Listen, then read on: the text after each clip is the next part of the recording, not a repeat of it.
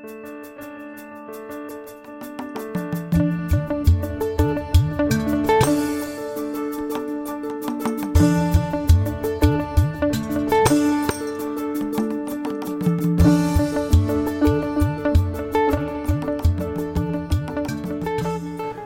to Regenerative Medicine Today. It's my pleasure to welcome to this podcast Dr. Joel Schuman. Dr. Schuman is professor and chairman of ophthalmology at the University of Pittsburgh. He's also director of the UPMC Eye Center and a professor of bioengineering.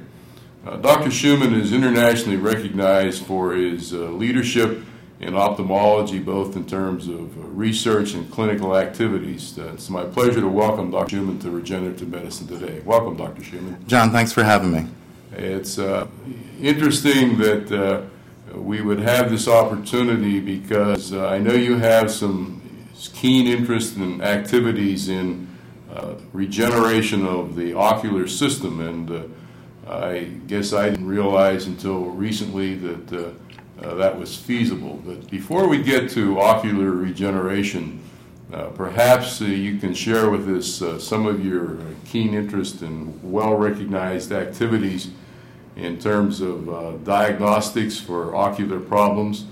And I know in particular you've had some notable success in applying this to glaucoma. So please share with us some of these interest and focus areas. Thanks. The timing is auspicious, especially in terms of the UPMC Center for Ocular Regeneration, which is nascent, but has a fair amount of activity already. And I know we'll talk about that in a couple of minutes. But let's talk about diagnostic technologies, and specifically diagnostic imaging technologies. Now, these apply really throughout the eye, and the eye was used as a model for the development of many of these systems that actually have utility throughout the body. And in particular, I had the good fortune to be involved with the development of optical coherence tomography, OCT. And OCT is a technology that allows us to basically visualize a cross-section of the tissue. So it's like looking at a microscope slide of the tissue that we're examining, but it's totally non-invasive and non-contact and painless for the patient, as well as being safe. It's also a very quick way of imaging the eye, so we can put together a map of the eye in 3 dimensions using this sort of technology. The 3-dimensional technology is new, and that's something that has been available commercially for only about 2 years, maybe a little bit less than that. The first system was introduced a little under 2 years ago in this country, and there are now 7 different companies that manufacture this 3-dimensional OCT imaging technology. What's interesting about this is that, for instance, if you have suspicion of macular degeneration or diabetes or diabetic macular edema or glaucoma, it's very straightforward as far as how to image the retina or the optic nerve and make a diagnosis of one of these conditions and see very specifically the pathology. So from a patient's perspective, what we're able to do is, without asking the patient to tell us anything, we're able to measure the tissue itself that is affected by the disease, and we're able to determine whether or not the disease is there and what the stage of the disease actually is. And that guides our treatment of the patient. So for many different types of retinal disease, for different types of diseases of the optic nerve, whether they be glaucoma or other types of optic nerve disease, and now for diseases in the front part of the eye as well. So, for instance, many people are having refractive surgery nowadays and want to get rid of their glasses. Well, we're able to do a very detailed assessment of the cornea, the clear tissue in the front of the eye, to determine the health of that tissue and also the success of the procedure. Also, in the old days when we did corneal transplants, we would have to remove the central part of the cornea, have a big hole in your eye that we would then sew donor tissue into. And so it would be a full thickness replacement of the patient's cornea. Now, and usually when we do grafting, we're actually just removing a small layer of the back of the patient's cornea and replacing it with a small layer of the back of the donor cornea, which is really the part that's usually diseased in people who require corneal transplant. It's those cells on the back of the cornea called the endothelial cells we want to replace. And so we can assess the success of that procedure or determine the procedure is not working down the road, why it's not working, and how to fix it. So I think that having diagnostic technologies that give us this degree of accuracy and precision, this degree of detail, and can do it reproducibly, are essential in detecting disease as well as in managing it. And so we're now developing algorithms in our lab, and other labs are doing this as well, in order to measure change over time.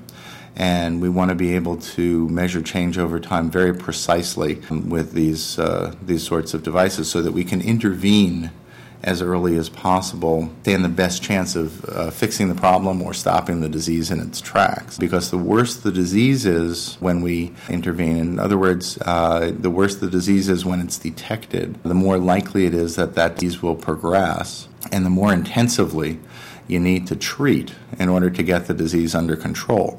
Whereas if you pick up the disease early, you stand a much better chance of protecting the patient from going on to further disease and also being able to treat less aggressively throughout the course of the disease. It's intriguing to me that 3D imaging of the ocular system has perhaps, can I say, lagged the state-of-the-art in 3D imaging of other parts of the body by apparently some time. Right, and I think that what it is a scale issue. So we're talking about wanting to detect microns of change. And so if you're talking about imaging the heart, it's not so easy, but the scale is much larger. And if you want to look at, say, at-risk plaque, coronary artery, actually OCT is being used for that purpose. Ultrasound is being used for that purpose as well. But it's really the desire to have that very high degree of precision and also accuracy. So we want to be able to make measurements on a very fine scale that are reproducible, and that I think is the reason that you're seeing this technology appear now in ophthalmology. Well, I have to commend you and your colleagues and counterparts for advancing the state-of-the-art in that regard. In regards to detection, I recall at least several years ago that if a doctor could detect damage of a visual field in a visual field test, it's been said that the patient already had lost 30 to 50% of their ocular nerve tissue. Is that still the case? We're probably at a point now where it's about 30%, and that's based on studies really in monkeys. The 40 to 50% number was based on studies in human cadaver eyes, small number of eyes that were evaluated by Harry Quigley and his colleagues, and this was also based on older technology for measuring the visual field. Using the state-of-the-art technology for measuring visual fields, which is what we use clinically, and measuring in a reliable way in monkeys, Harworth and colleagues were able to show that it was really closer to 30% of the tissue had to be absent in order to detect a visual field abnormality. And those studies were done over a period of years, and so you have some histology work, and you also have work with OCT measuring the tissue thickness and giving us those sorts of percentages of loss. So yeah, there has to be a fair amount of structural loss of tissue, before we're able to measure functional loss or loss of the ability to see. That means that early detection is challenging at best. Are there strategies or emerging technologies that might improve that, or are there alternative ways to assess impending loss?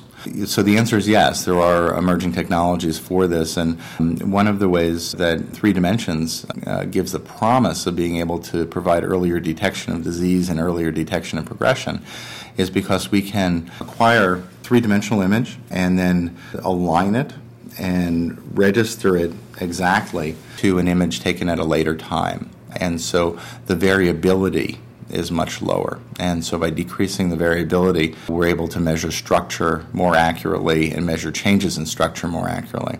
The other areas, though, are also very interesting, although more on the emerging side. And so things like optophysiology, where we're able to use OCT, for instance, to measure the function of the tissue. So we can stimulate tissue with light in the retina, which responds to light, and we can measure the retina's response using OCT. There are changes that occur in how much light is reflected from each layer of the retina using this sort of technology. And Wolfgang Drexler at Cardiff really pioneered that field of optophysiology. We can also measure blood flow using these technologies, and the faster that OCT can image, the faster the speed of the blood flow that we can measure. And so we're able to measure in certain vessels that we couldn't measure in before with the further development of the technology. Oximetry, where we're able to actually measure how much oxygen there is in the blood or in tissue. Spectroscopy, all of these things are feasible using OCT, but still are in the laboratory. They still need to be developed to the point where they can be brought to patients, which is really what it's all about. So one of the things I think I heard you say is that some of the techniques that are used are comparative. So it means that you have to follow a patient over a period of time in terms of identifying loss, looking at analysis on day X, analysis on day Y, and so forth. Is that correct? That's exactly right, yeah. So, for instance, with a disease like glaucoma, it's a chronic progressive disease. There are many diseases like that, but let's talk about glaucoma, for instance. So you have a chronic progressive loss of nerve tissue, and the goal of therapy these days is to prevent the loss of the optic nerve tissue as best we can. And so we need to measure from time to time whether or not there's been a change in how much nerve tissue the patient has. And we do that by visual inspection of the eye, so clinical examination. We do that using technologies like OCT. There are some other technologies as well. And we use that, we do visual fields to measure the function of the optic nerve. We also measure the eye pressure, which is a parameter that we can affect that will help us to preserve the nerve tissue. The higher the pressure, the more damage there is to the nerve in somebody with glaucoma. Speaking of glaucoma, I believe that's one of the examples of where ocular problems are related to pathology in other parts of the body.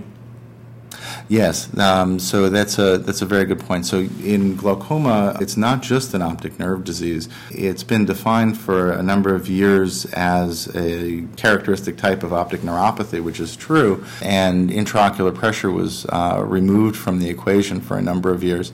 Prior to that, it was just characterized as a disease where intraocular pressure was elevated, and that's not the whole story either. So in fact, you have disease in a number of places in people who have glaucoma, and one is in the front of the eye. So fluid is always being made in the eye and always draining into the bloodstream. In order to get into the bloodstream, it needs to go through a tissue called the trabecular meshwork, and then into a structure called Schlemm's canal, and then through structures called collector channels, and then into aqueous veins, and then into the blood. There's another pathway that fluid can follow also, but in humans, the majority of the fluid goes through this pathway. And there's an abnormality that occurs in this pathway in people who have glaucoma, and we actually were a group that identified a molecular marker in this pathway for people who have high-pressure glaucoma. And so this molecular marker is expressed in eyes of patients who have glaucoma, and it's part of a tissue-specific non-lethal stress response that is turned on in all eyes with high-pressure glaucoma. The point here is that you have disease in the outflow system, you have disease in the optic nerve, you also have disease in the brain. And so the eye is an extension of the brain, and going further back in the brain, you can see abnormalities in the substance of the brain itself. So there's something called the lateral geniculate nucleus, and then something called the occipital cortex. And in people with glaucoma, we're seeing abnormalities in all of those areas. And so it's not just an abnormality of the optic nerve.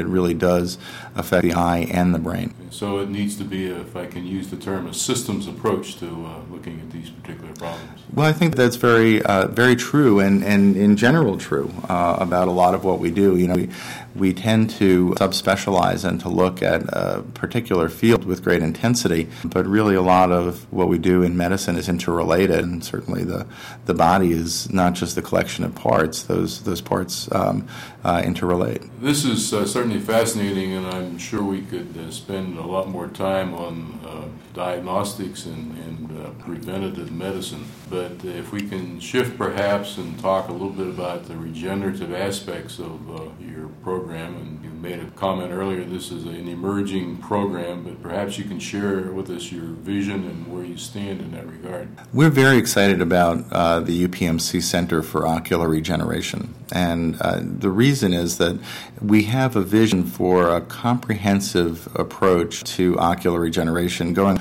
all the way from basic science, discovery and invention, to translation to the clinic through clinical trials, transfer of that discovery and invention to industry so that these innovations can be available to patients throughout the world, and also recognizing that there are some diseases where we may not be able to regenerate or restore function right now, and that there's still a need to provide rehabilitation for those patients. And so taking approaches where we can provide visual information to individuals who cannot see through non-visual pathways. And so, for instance, there's a device called a BrainPort that's made by a company called WeCab, and this is a device that is not yet at this time FDA approved, but we have a grant for the next 2 years to study this device as a means of providing visual information to people who do not have vision. So people who have even no eyes, and allowing them to be able to navigate, to be able to function independently, to be able to recognize letters on a video monitor. All of these things are possible, and they're possible without the information going through visual pathways, or what we conventionally think of as visual pathways. I'm excited about this in a couple of different ways, and I'm just talking about this one small aspect of regenerative medicine, but it really is a concept that I think expands broadly to define the center, and that is developing techniques, technologies, in knowledge that benefits our patients, but at the same time drives us back to the laboratory to develop a better understanding of how the body works, so we can then come back again to our patients to fulfill other needs that they might have that we're currently unable to address. So in this particular case, where we're talking about giving visual input through non-visual pathways, it brings into bright focus the plasticity of the central nervous system and the ability to really interpret information in the brain in ways that we might not expect. We're now at a point where we're questioning, well, how does the brain do this? How can you provide information with the BrainPort? The information goes through the tongue. How can you provide information to the tongue and give the individual the experience of vision? So you get this taste of vision, which perhaps will be interpreted by the occipital cortex, the part of the brain that usually interprets vision, or perhaps some other part of the brain. And I think that this will really help us in terms of understanding how the brain functions and then being able to use that to further benefit patients. And based on this, we've begun collaborations, in particular with Justin Crowley at Carnegie Mellon University, who's done really excellent work in neuroplasticity, in particular in the visual system. And this has given us an opportunity to form new relationships within the institution and also between institutions, and also between the institution and industry and the institution and the state. So this sort of approach really is the best sense synthetic, bringing together multiple different groups, all for the benefit of the patient. Certainly, we've talked on previous podcasts about the multidisciplinary nature of these studies, and what you just said reaffirms that. There's a couple of items I just want to touch on. One is you've talked about this visual sensing device that perhaps will give the ability of those who have lost vision to have some vision capability. If I understand correctly, this is not a gleam in your eye, if I can use that pun, but it's actually been experimentally demonstrated. Is that correct? Oh yes, this is real. And quite frankly, when I first heard about it, I didn't believe it. And it took some convincing in order to understand that this sort of approach, providing vision through non-visual pathways, is feasible. And not only is it feasible, it's being done. And this is a real live device that is being manufactured by a company, but it's not yet FDA approved. So our goal is to study the device, to understand how it works, to help the company in terms of proving the device and also assisting them in understanding what the device can and cannot do, and hopefully making a tool available to our patients that will improve the quality of their lives. I just want to get back to that because this is really why we're here. Our interest is in making people better. Whether it's making people better through giving them the ability to have some vision so that they can live independently, or so that they can have an improved quality of life, or whether it's making them better so that they can see well when they used to see poorly, or they can see excellently when they used to see well. All of those things are our mission in developing the Center for Ocular Regeneration. The other areas that we're working on now in terms of ocular regeneration include corneal regeneration. So Jim Funderburg and Yijing Du, who are at the UPMC Eye Center, the Department of Ophthalmology for the University of Pittsburgh School of Medicine, have discovered a corneal stromal stem cell. Well, you can imagine that if you have a stromal stem cell, then you have a shot at regrowing a patient's own cornea. And through collaboration with investigators who are also part of the McGowan Institute, and Jim Funderburg is a member of the McGowan Institute, as are a number of individuals in the Department of Ophthalmology, including myself, we're hopeful that we can leverage other types of discoveries that have occurred within other areas of medicine towards regeneration in ophthalmology.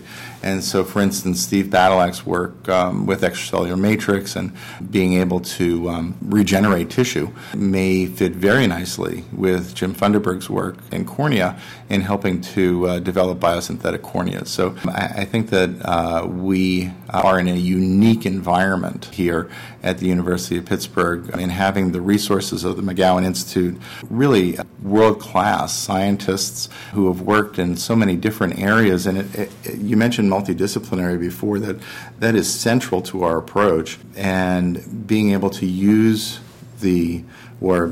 make use of the discoveries that those individuals have created for a variety of different areas and direct them towards ocular regeneration. This is fascinating because, as many of our listeners know from listening to prior podcasts, we've had a number of the world-recognized tissue engineers on this series. And, of course, you mentioned Dr. Badylak, who's certainly one of those pioneers. But his success and his efforts have been on other types of tissue.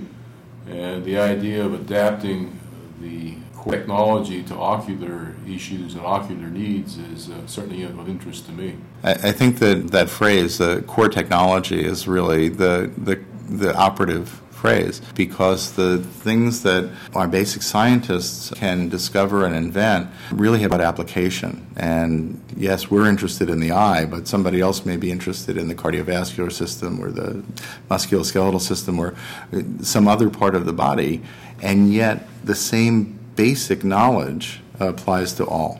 Dr. Schumann, what you've described is quite fascinating, but I also understand that you, in terms of your new center, have a broader vision. Perhaps you can introduce us to the coverage that you have or intend to have? So we're very interested in having the center be comprehensive, and I told you about how comprehensive in sort of a horizontal way, but let's talk a little bit about the areas that we're interested in focusing on. And one of those areas is cornea, and we've talked about Jim Funderburg's work.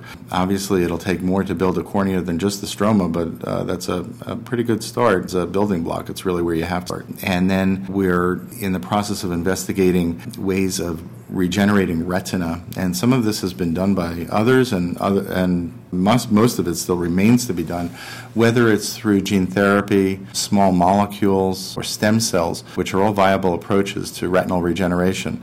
Same goes for optic nerve, and I think optic nerve, of all of the things that we're looking at, is probably going to be the most difficult, but it is obviously critical. So if you don't have the cables to bring back the information from the retina to the brain, then it doesn't really matter what the retina is seeing, because you won't be able to interpret it. So part of what we want to do is to be able to regenerate optic nerve, and we have a number of approaches for that, as I mentioned. And just as a sidebar there, it is possible to stimulate the optic nerve in the absence of retinal function, and that's really work that Mark Humayun has pioneered with microchips being used as sensors that are then providing stimulation to the optic nerve. And this is another fascinating way of providing visual information to these patients through electrical signaling from these microchips directly to the retina, or the ganglion cells. And then the other area that we're interested in